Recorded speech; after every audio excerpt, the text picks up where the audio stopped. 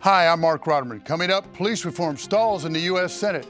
President Biden seeks to expand the enforcement arm of the IRS, and the clock is ticking for a deal on North Carolina's budget. Next. Major funding for Front Row is provided by Robert L. Luddy. Additional funding provided by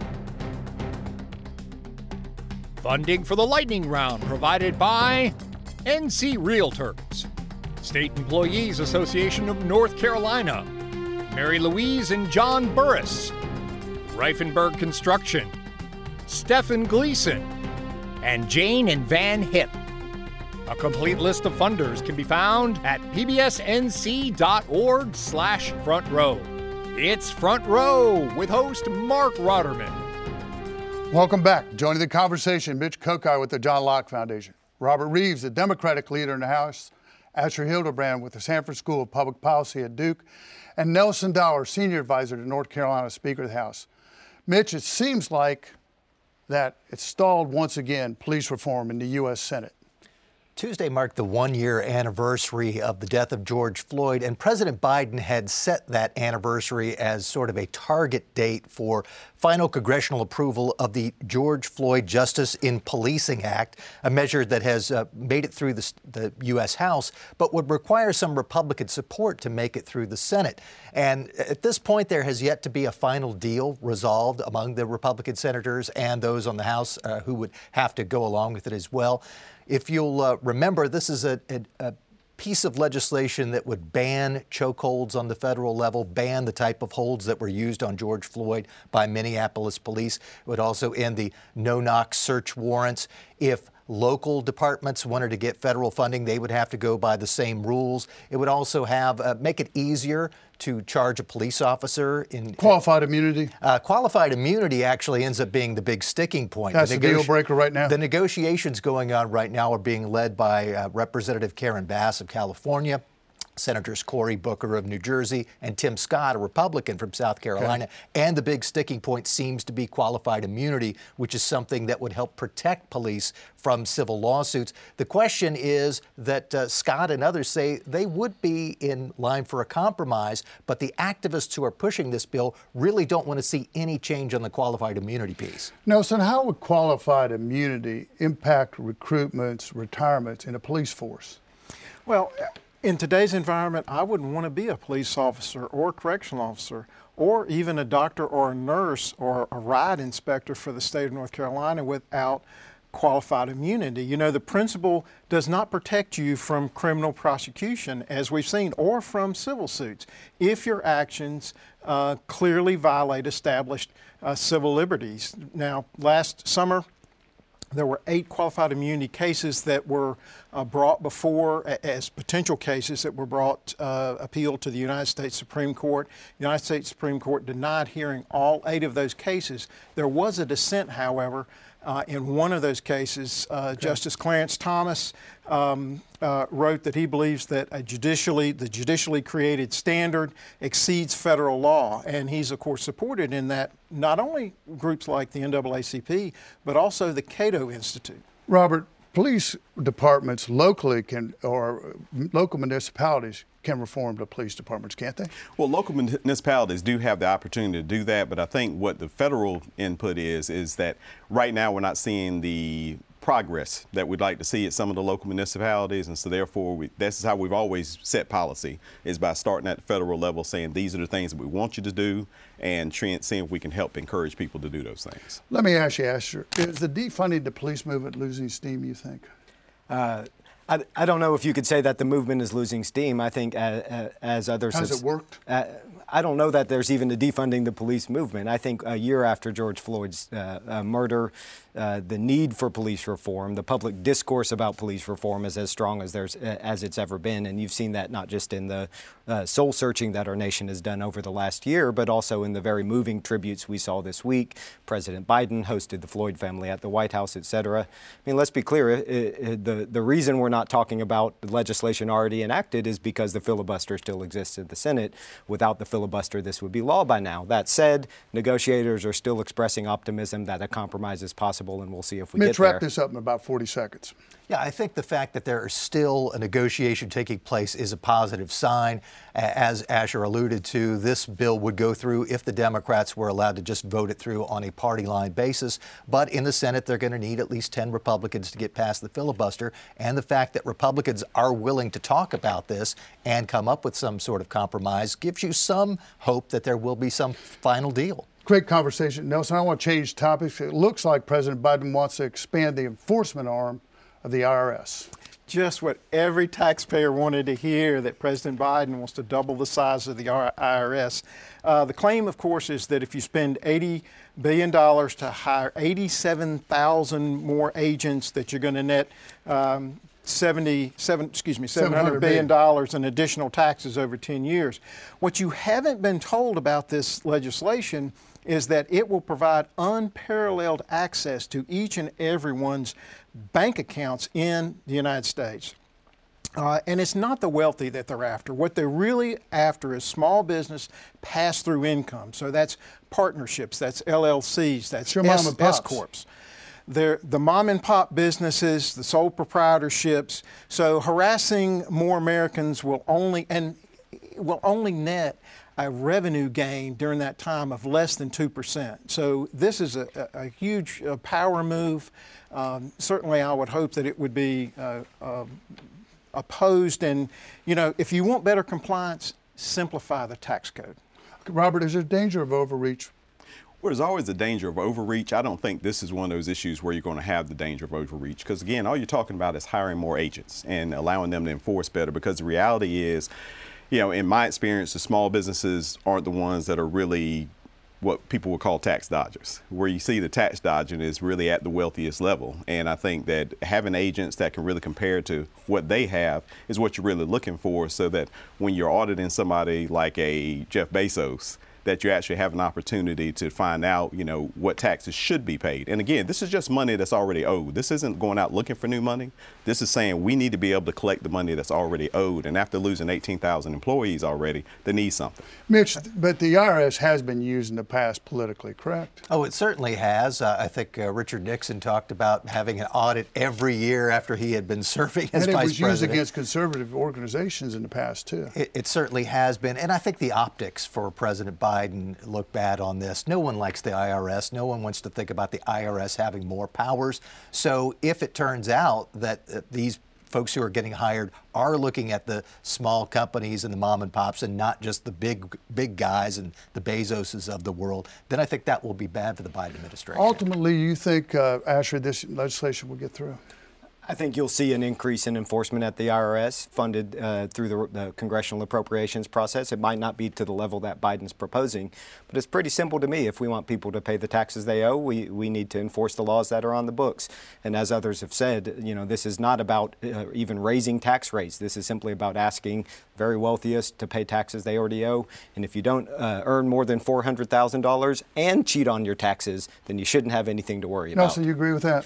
No, because what they're after is they're after pass-through income in these small businesses. What they're looking to do is they want to tax that not at the individual rate. They want to see that those funds taxed at the corporate rate. So what you're doing is this is an unprecedented attack on small businesses, mom and pops, and that's what's really in the legislation, and that has certainly been underreported. Final thoughts, Mitch. Yeah, I mean, I think this is going to be a tough debate all the way around. People want those who owe taxes to pay what they owe, but there is a lot in this bill that is cause for concern. Okay, I want to move on to General Assembly's week. Mr. Leader, fill us in. Well, it's been an interesting week. I think that some of the recent news will really be amazing about the budget. But I would start with the good news that we had in the House. And we've continued our bipartisan push in trying to get legislation passed. And we passed a $750 million broadband expansion that was unanimous. And I'm going to tell you, again, process. Dean Arp headed this up. Dean did a good job of letting this thing sit so we could all get a chance to look, to talk, and it really pushes the infrastructure part of Cooper's plan to try to spread broadband throughout the state. And it's really going to help rural areas and some of these remote areas that don't have high-speed internet access, because that's an under-discussed part, is the high-speed internet access that we've got to have. The other thing that happened this week, of course, was there were some discussions from some folks that Nelson works with that maybe we're going to buck tradition and we might not be going through the Senate, who would traditionally be starting the budget process this year, but it might have to start in the House, and we may have to go ahead and write our own budget. And of course, I look forward to working with the House Republicans to see if we can get a good budget together. Mitch, will we see a deal this year between the House and the Senate, Republican leadership on both sides? It'll be interesting to see. I mean, as was already mentioned, the Senate normally would write a budget, send it to the House, they'd write their own budget, then you'd come up with a compromise plan. But there really hasn't been a lot of work so far on the Senate side of putting together a budget plan. And the main reason is that a lot of this process starts after the House and Senate decide this is how much money we're going to spend. They haven't agreed on that yet. The House wants to spend more than the Senate does, and so both sides are saying, well... What is it, a 5% increase? 5% on the House side, and the Senate saying, well, that's much too large based on what we've done traditionally since Republicans took control of the General Assembly. And I think until they come up with an agreement on a number, it's going to be hard to see them have any kind of agreement on a final deal. Asher, what have you been following? Well, the Senate might not be writing a budget. One thing it did do this week in the Senate Elections Committee was approve unanimously a bill to allow some municipalities to postpone their 2021 elections to 2022 as a result of the delay in census data. This would apply to cities like Raleigh and Charlotte, where voters vote for elected officials in the districts they live in, not to other cities like Durham, where elected officials are elected citywide. This is the first real acknowledgement by the legislature that the delay in census data is going to disrupt our regular election schedule. So far, they have not moved the schedule for the filing or primary for the 2022 election, despite the recommendation from the Board of Elections. So it puts local candidates on hold. Puts local candidates on hold, but for 2022, it puts a whole lot of others on hold too. Waiting till the last minute to do it is probably good news if you already served there. If you're a prospective candidate trying to get organized, figure out where you're going to run, it's a lot harder to do when you don't know what the districts are going to look like. Weigh in here, Nelson. Well, I do think on the budget process that there's a lot going on behind the scenes. The Senate has made great progress on their budget. It may just not look like it in public. Anything you'd like to disclose? Well, you know, the House, we are sort of beginning our process this week, but it's the typical dance that you see between the two chambers. But I would anticipate that there will be a budget at the end of the day sometime. And of course, you know, the way our structure works now, you don't have to pass a continuing resolution. You can move in already into the next year with a budget and with the existing budget. And of course, remember, we have $5.7 billion in federal money that we are also going to have to appropriate. So there'll be quite a lot of money bills flying around this year.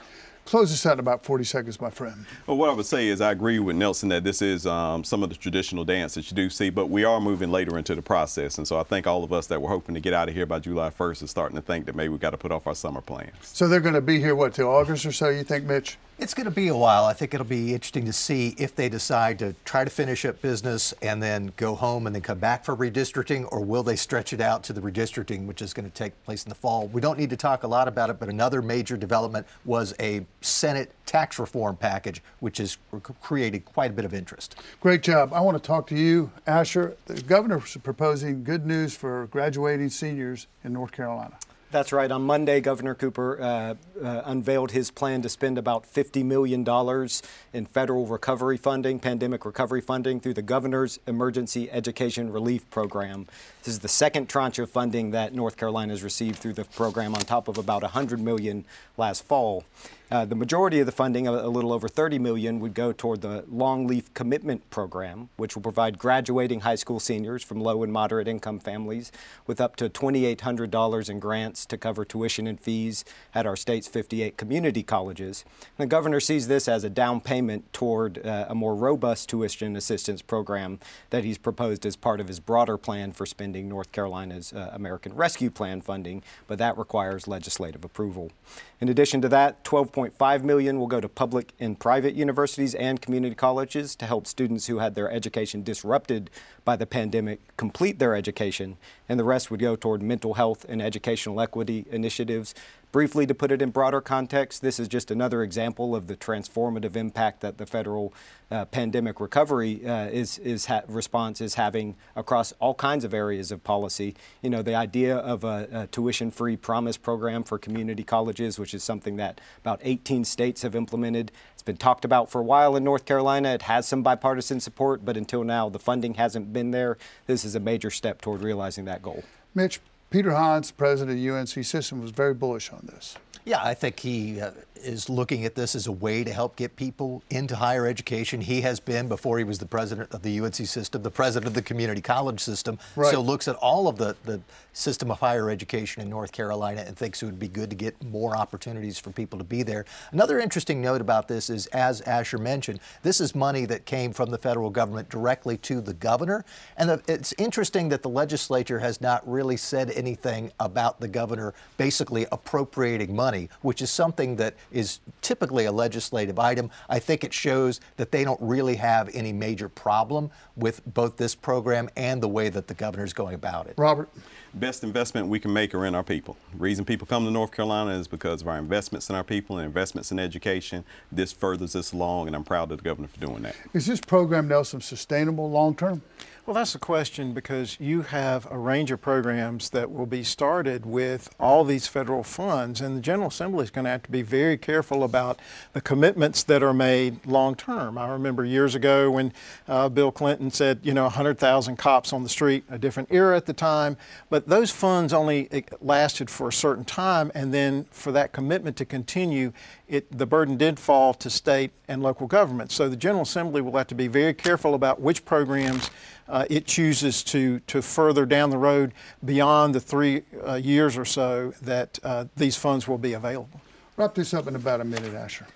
I just think, there was an additional pot of money that went directly to higher education institutions. There's major money that's been proposed both through the Rescue Plan, which has been enacted, and through the American Jobs Plan for school infrastructure, and through the American Families Plan from President Biden for free community college, universal pre-K. And so not all of this is going to be enacted into law. Of course, we want to make sure that these investments are sustainable.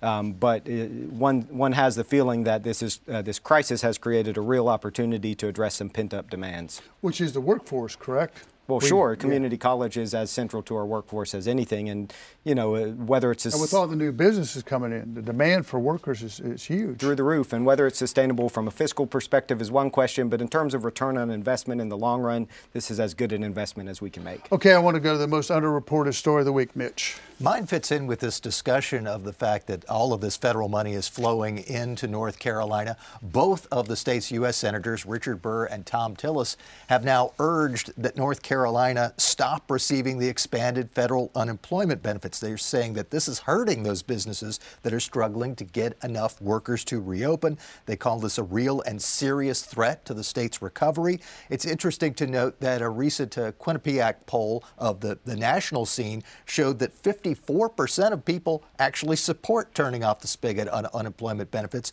You might not be surprised to learn that there is a partisan edge to this. 89% of Republicans are in favor of turning off the spigot, only 32% of Democrats. Robert, underreported, my friend. Chipmunks. All right, here we go.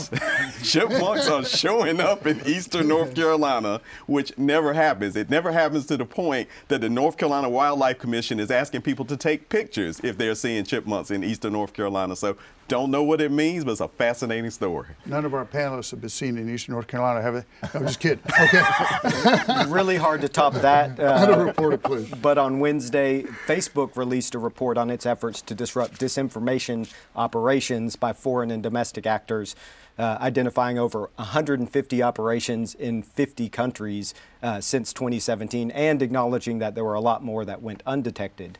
Now, the headline from the report is stark but unsurprising. The leading purveyor of disinformation globally is still Russia. The leading target of disinformation globally is still the United States. But the report also describes how actors in other countries, including intelligence services, political figures, shady private companies, have tried to import the tactics used by Russia in 2016 into their own domestic settings. Now, the good news, if you can call it that, is that foreign efforts to disrupt our 2020 election, Facebook found, were not as successful as in 2016. Didn't it really impact the outcome, did it?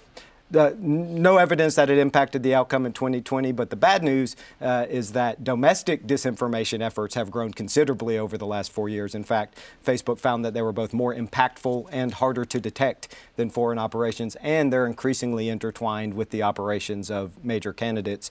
In fact, one of them, a firm called Rally Forge, hired an army of teenagers to sow disinformation about the 2020 election, found to be affiliated with the pro-Trump super PAC Turning Point USA.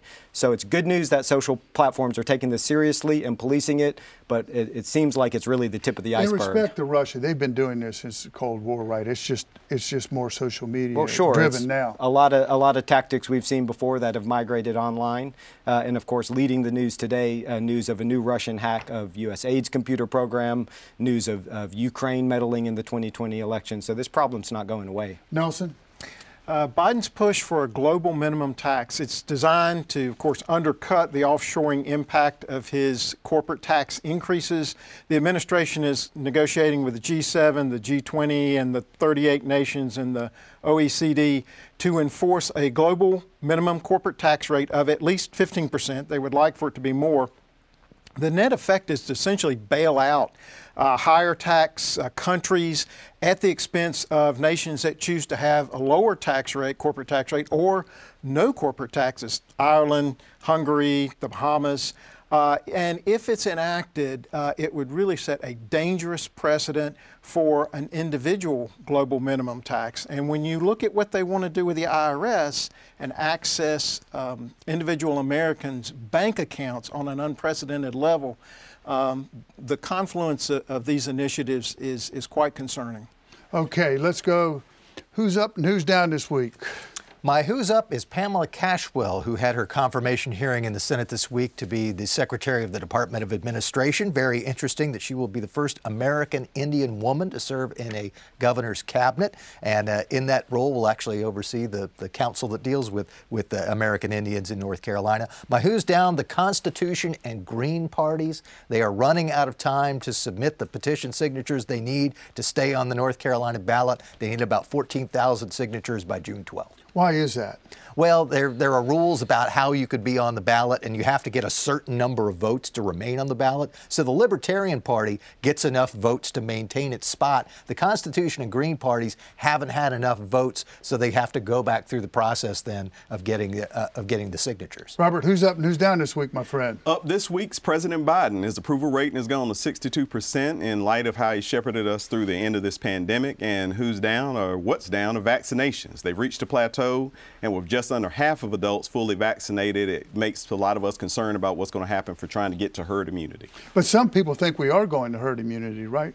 Yeah, I mean, there are some who suggest that based on the number of cases that we've had, because once you've had COVID, that means that you have some antibodies that are protecting you, and the number of vaccinations, that together we're probably at herd immunity. I think that's going to be a scientific debate that'll probably last longer than the pandemic. Asher, who's up and who's down this week? Up at least ever so slightly. Chances that Senate Democrats in Washington will amend the Senate rules to reform the filibuster, make it easier for legislation to come to the floor if, as is widely expected. Be careful what you wish for. If, as is widely respected, Republicans choose to filibuster today the bill creating a bipartisan commission to investigate the January 6th attacks.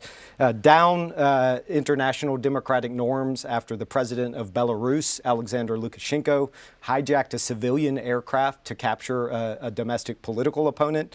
As Ann Applebaum writes in The Atlantic this week, this sets a dangerous precedent that other dictators are going to be tempted to follow. Great catch. Who's up and who's down this week? Who's up? Ethiopia. They awarded a multi-billion-dollar 5G contract to a U.S.-backed consortium led by the UK's Vodafone Group. They beat out a Chinese-backed bid involving Huawei. So Ethiopia chose the U.S.'s friends and family plan. So I think that's wise on their part. Who's down is the Wuhan Institute of Virology.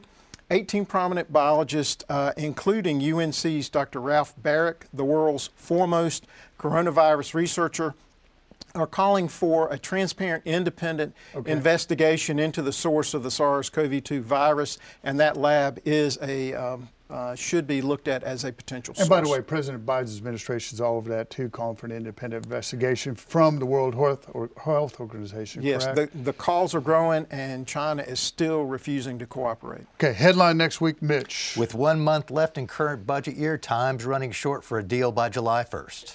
Robert, headline next week.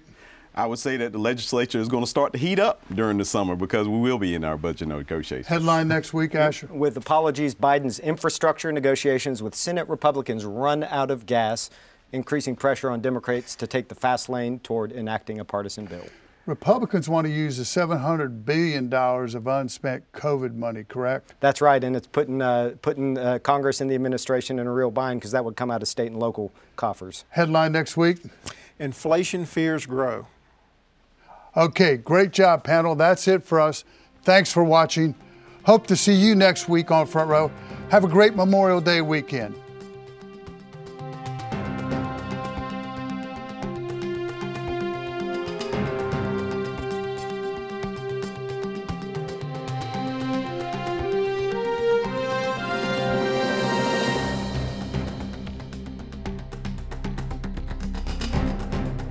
Major funding for Front Row is provided by Robert L. Luddy. Additional funding provided by funding for the lightning round provided by NC Realtors, State Employees Association of North Carolina, Mary Louise and John Burris, Reifenberg Construction, Stephen Gleason, and Jane and Van Hip. A complete list of funders can be found at pbsnc.org/frontrow.